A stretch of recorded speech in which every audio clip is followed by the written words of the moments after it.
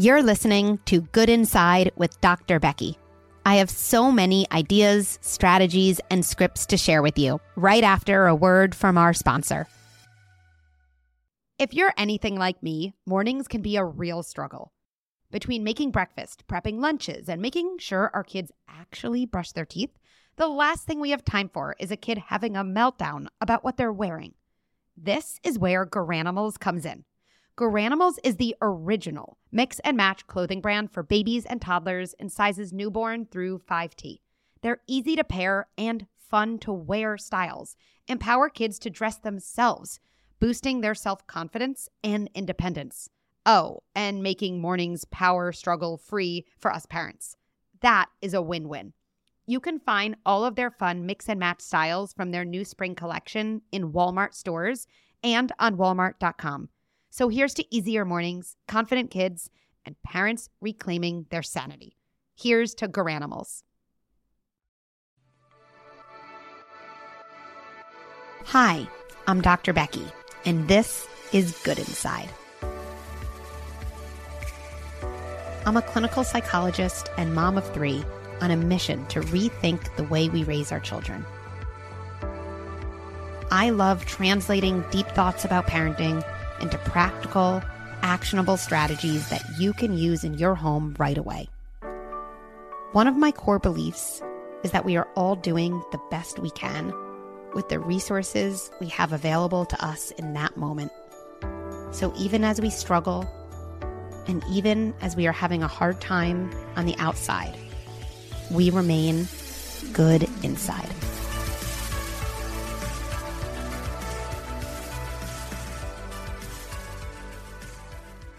This episode is a really good one because it's on a topic that's kind of specific, but also really, really common. Sportsmanship, feelings about losing, cheating, right? These are all, I think, kind of cringe-worthy moments as a parent, right? Even if you recognize your own competitive spirit, watching your child not be a good sport, watching them cheat in a game, watching them have a meltdown when they lose, it can be really triggering. In this episode, I promise you're going to get so many strategies that are different from ones you've heard before and that you will be able to put into action with your kids. Let's jump in.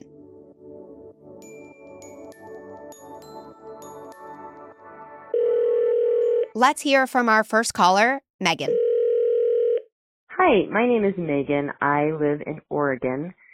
And my child is 9, and my question is, he is very competitive, particularly when it comes to sports. He's all about the score. It's all about the score, and he's winning.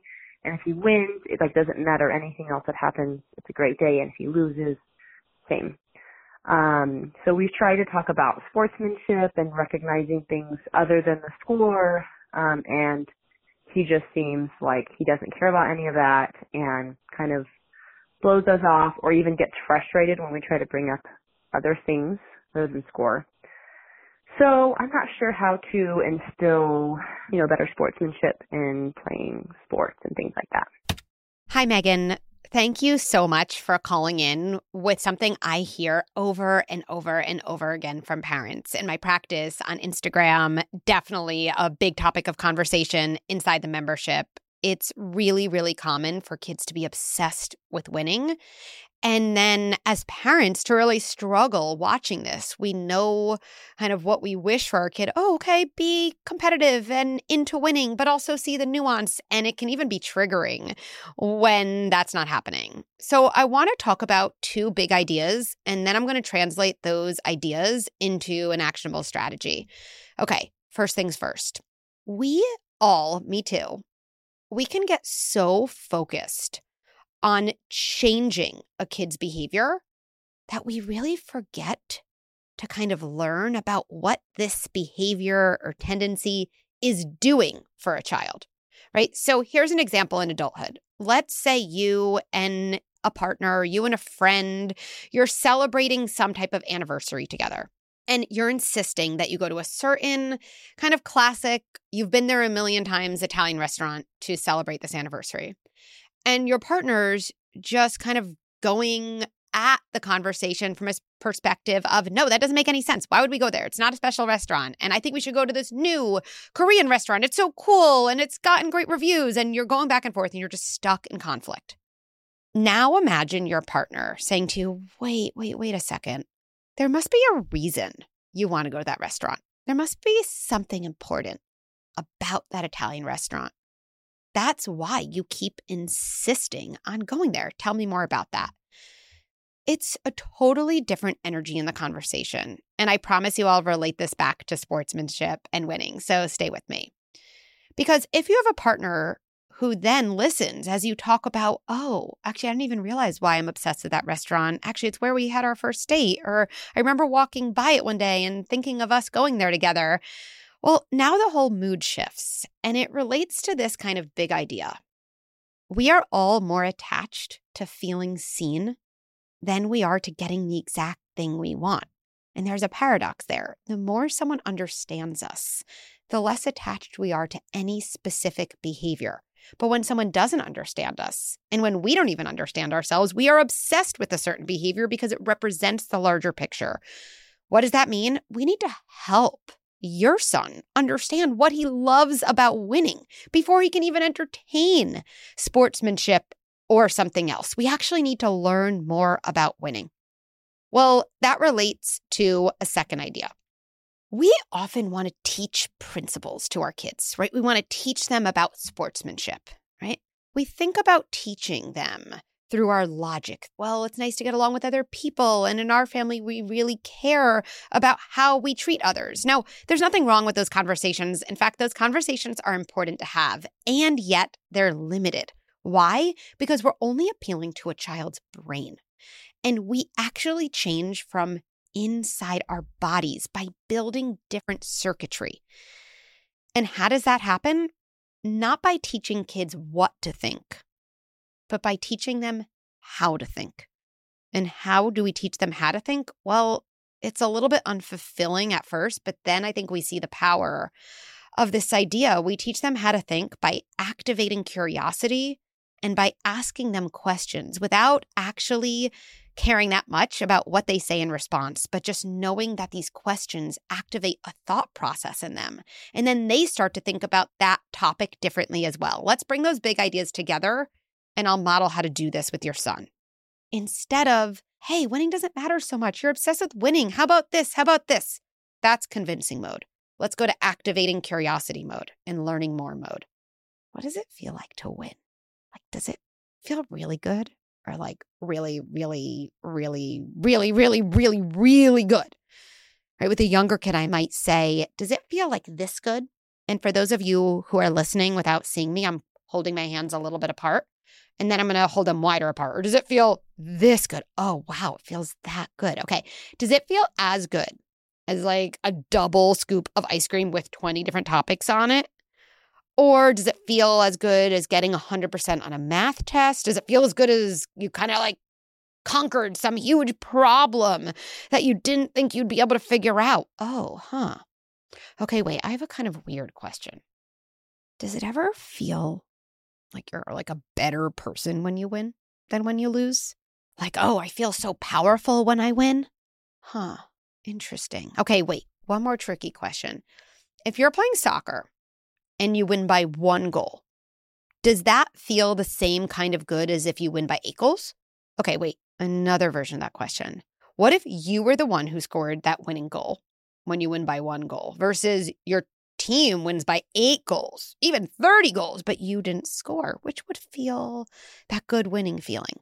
Okay, what am I doing here? Because the specific questions don't actually matter as much as, number one, I'm entering into my child's world. Instead of convincing them not to care about winning, I'm trying to actually understand more about why they care about winning. Number two, I'm adding nuance, not by teaching them through logic, but kind of through Socratic questioning. And what I'm doing there is kind of where the impact is at. We are changing the circuitry of a child's body by literally opening up their mind, which doesn't come from convincing. It doesn't come from telling them something. It actually comes from connecting to where they're at and wondering about things together. I have a bunch of other things to share with you that will come up later in this episode. So Megan, stay with us. And I think you'll get a lot of value from some of the other strategies I talk about in a little bit.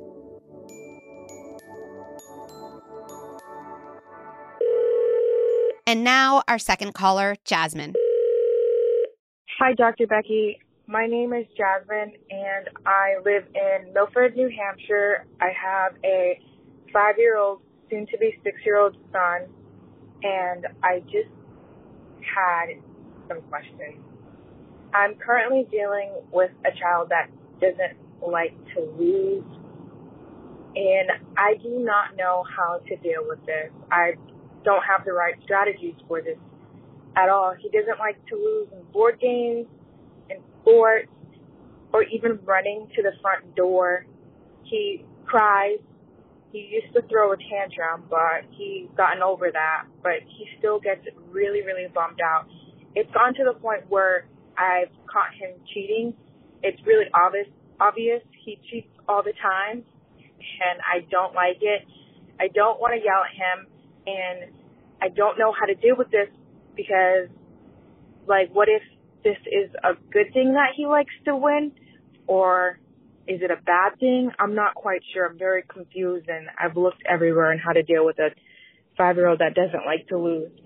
If you have any help on this situation, please let me know what your best advice is. Hi, Jasmine. First of all, thank you for sharing all this with me. And I definitely have ideas. And I'm just grateful to you for calling in because I know so many listeners are thinking, that is my kid too. Oh my goodness, that is totally my kid. You are not alone. A couple things. Number one, I don't like to lose. I want to say that. I really don't like to lose. I don't like to lose at anything. In fact, most people don't like to lose. And that's useful to remember because it can help us frame what our objective is.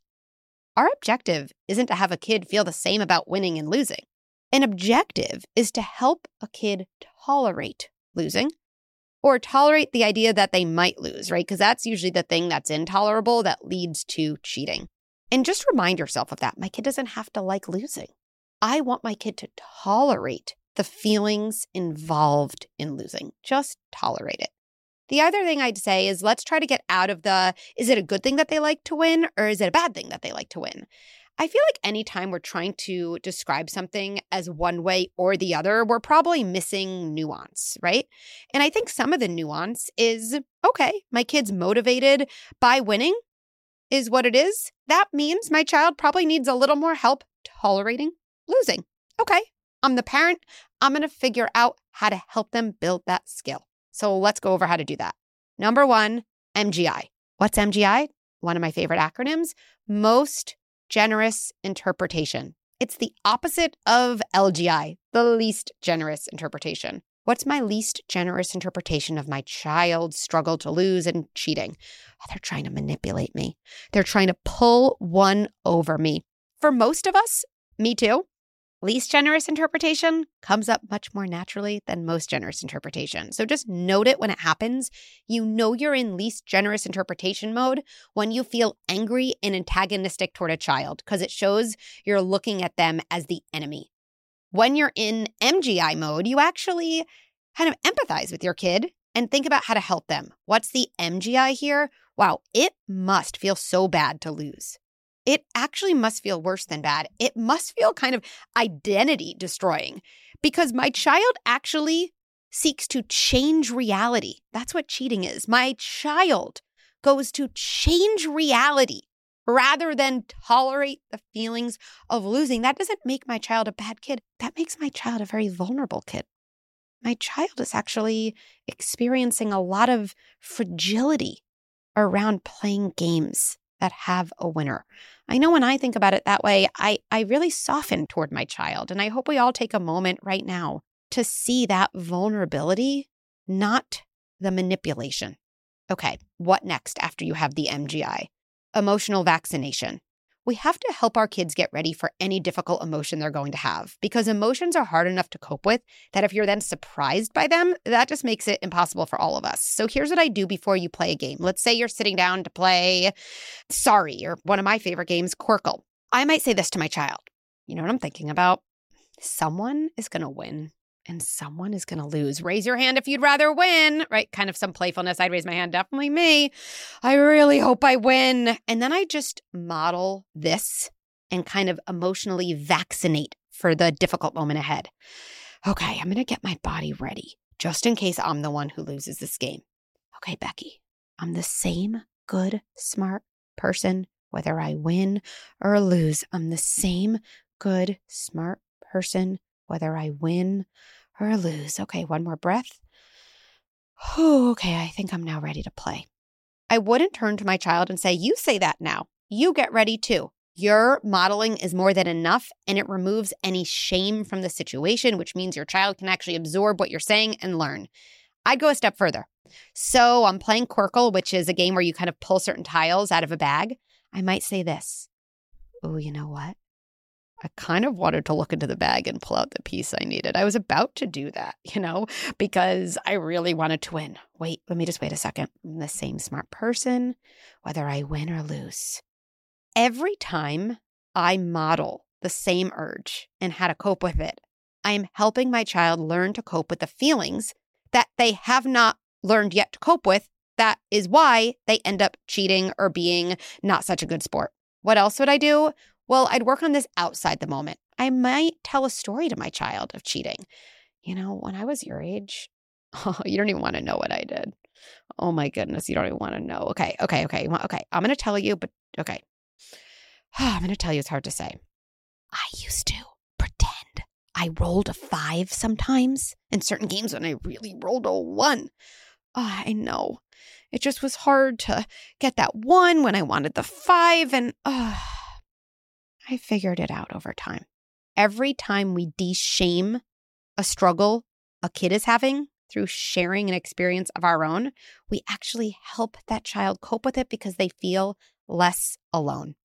All of these strategies are very different than saying to our kid, no cheating, okay? No cheating.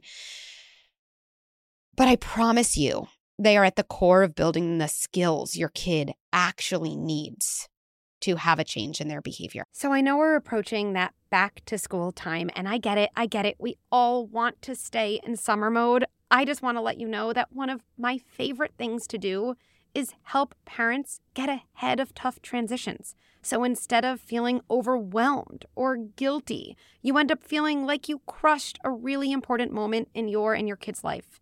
And back to school is exactly one of these moments. So I wanted to make sure you knew about our back to school bundle. With that bundle, you get a live workshop that gives you everything you need to know. And if you're too busy for a workshop, I totally get it, which is why you get a 10-day checklist and a mobile-first approach to support. In fact, you can text us after a hard drop-off so you don't spiral or feel like a bad parent. This is one of the most popular times to jump into membership, so check it out at goodinside.com or via the link in show notes. One more thing, Jasmine. I also want you to feel like in your back pocket, you have words where you tell your child you're not going to play that game anymore because the kind of cheating, even if we understand it, feels so egregious that it just doesn't feel authentic to you to continue. I want to give you an example of kind of some words that I don't think would be very effective in helping your child build these skills versus words that I think, could be on that path of building skills. Here's what I wouldn't say to a child or would try not to say. I see you cheating. I see it. Tell me you're cheating and then I'll keep going. Okay, you're not. Okay, you're lying to me. Forget it. To me, I can come up with those words easily because I've said them myself, but I know if they were directed at me, it's just shame and shutting down. Versus words like this. I won't play if we don't use the game rules. I know losing stinks. I know it feels really, really awful. And also, I notice if someone's not using the game rules, I'm not going to keep playing. We'll figure it out. We can play another time. I don't get into kind of an accusation. I don't make my child admit something in that moment where clearly it's probably too hot to handle anyway. I just assert my boundary. My child probably won't be happy with me, but that boundary for you, that's an important thing that you need to know you can set. And then what I would do outside that moment is follow up with all the other strategies we talked about.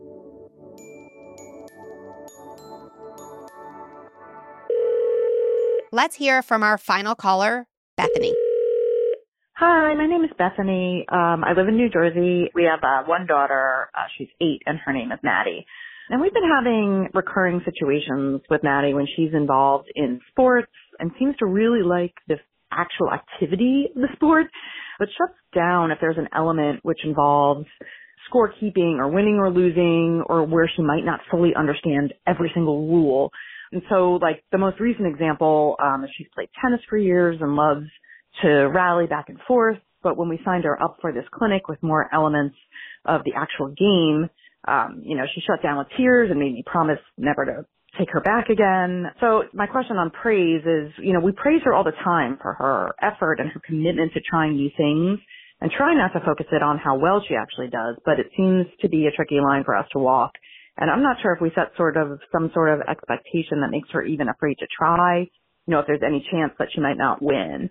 And it's hard to see her kind of holding herself to higher expectations than are really there, and which do seem to be limiting her. So any help or advice would be amazing. Oh, Bethany, I wish you could see my face as I was listening to your voicemail. It just hit home, exactly, and made me think of my own daughter who's gone through something so similar, not in tennis, but with other things. And here's the big idea, I think, that's similar with both of our kids. There are a lot of kids who are physically and athletically ready for games or team sports before they're emotionally ready for games and team sports, right? They have the physical skills, but who's winning, who's losing, who's following the rules, the pressure, even if it's not explicitly from you, it's just inherent. It's just too overwhelming, right? So this was exactly my daughter. She would love to run around and, be with her friends and be outside. But as soon as there was like a tag game in gym class or at a birthday party, she was out. She's like, I'm not doing that, right?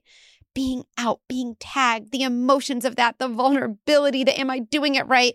She refused. And my approach was kind of, she's not ready for that.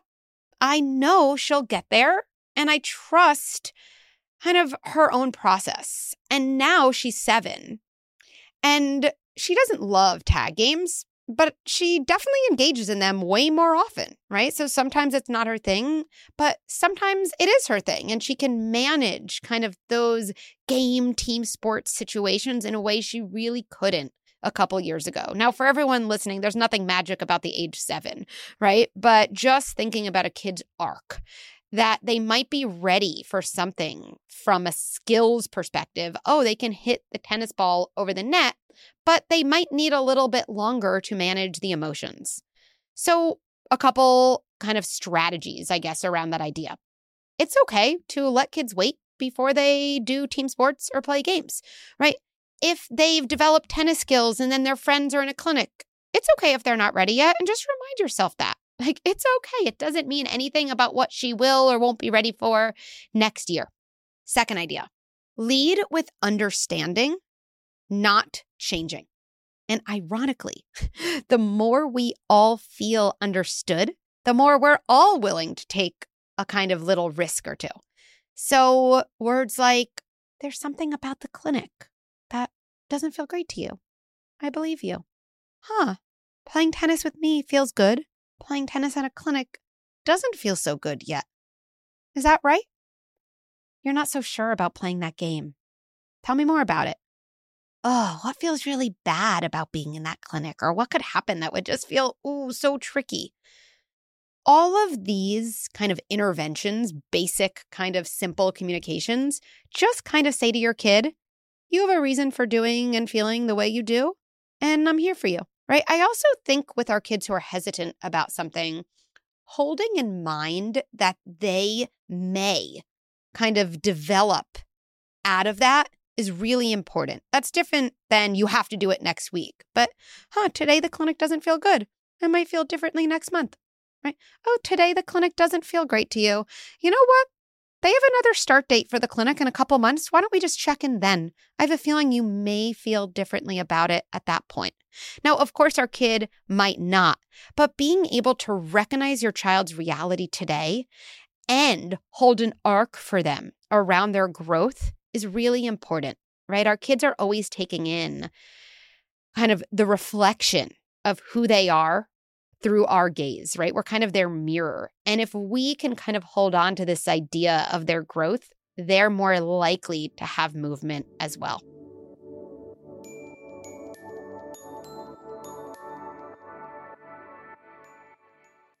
Thank you, Megan, Jasmine, and Bethany for calling in and sharing what's happening in your home. Let's tie this all together with 3 main takeaways. 1, it's okay if your child doesn't like to lose. In fact, tell your child that today. You know, it's really okay that you don't like losing. Maybe add, I don't like losing either. Together, let's both get better at tolerating and dealing with losing, okay? We can do this if we work on it together. 2, lead with understanding, not changing. We have to understand what's important about a behavior or what a behavior kind of does for a child before we can help a child release that behavior and move to something else. 3, share your experiences of being a sore loser or of cheating when you were a kid or of having the urge to cheat or of having a meltdown at a soccer game. These experiences, they really help a child be open to learning the skills they need to learn. Yes, we want to help our kids learn the skills to tolerate losing, but no one can learn skills when they're feeling alone and ashamed. And the best way to de-shame any situation with the child is to be open about your experiences of something very similar. Thanks for listening to Good Inside. I love co-creating episodes with you based on the real-life tricky situations in your family. To share what's happening in your home, you can call 646-598-2543 or email a voice note to goodinsidepodcast@gmail.com. There are so many more strategies and tips I want to share with you, and so many Good Inside parents I want you to meet. I'm beyond excited that we now have a way to connect and learn together. Head to goodinside.com to learn more about Good Inside membership. I promise you, it's totally game-changing. And follow me on Instagram and Facebook at Dr. Becky at Good Inside for a daily dose of parenting and self-care ideas. Good Inside with Dr. Becky is produced by Beth Rowe and Marie Cecile Anderson, and executive produced by Erica Belsky and me, Dr. Becky. If you enjoyed this episode, please take a moment to rate and review it, or share this episode with a friend or family member as a way to start an important conversation. Let's end by placing our hands on our hearts and reminding ourselves, even as I struggle, and even as I have a hard time on the outside, I remain good inside.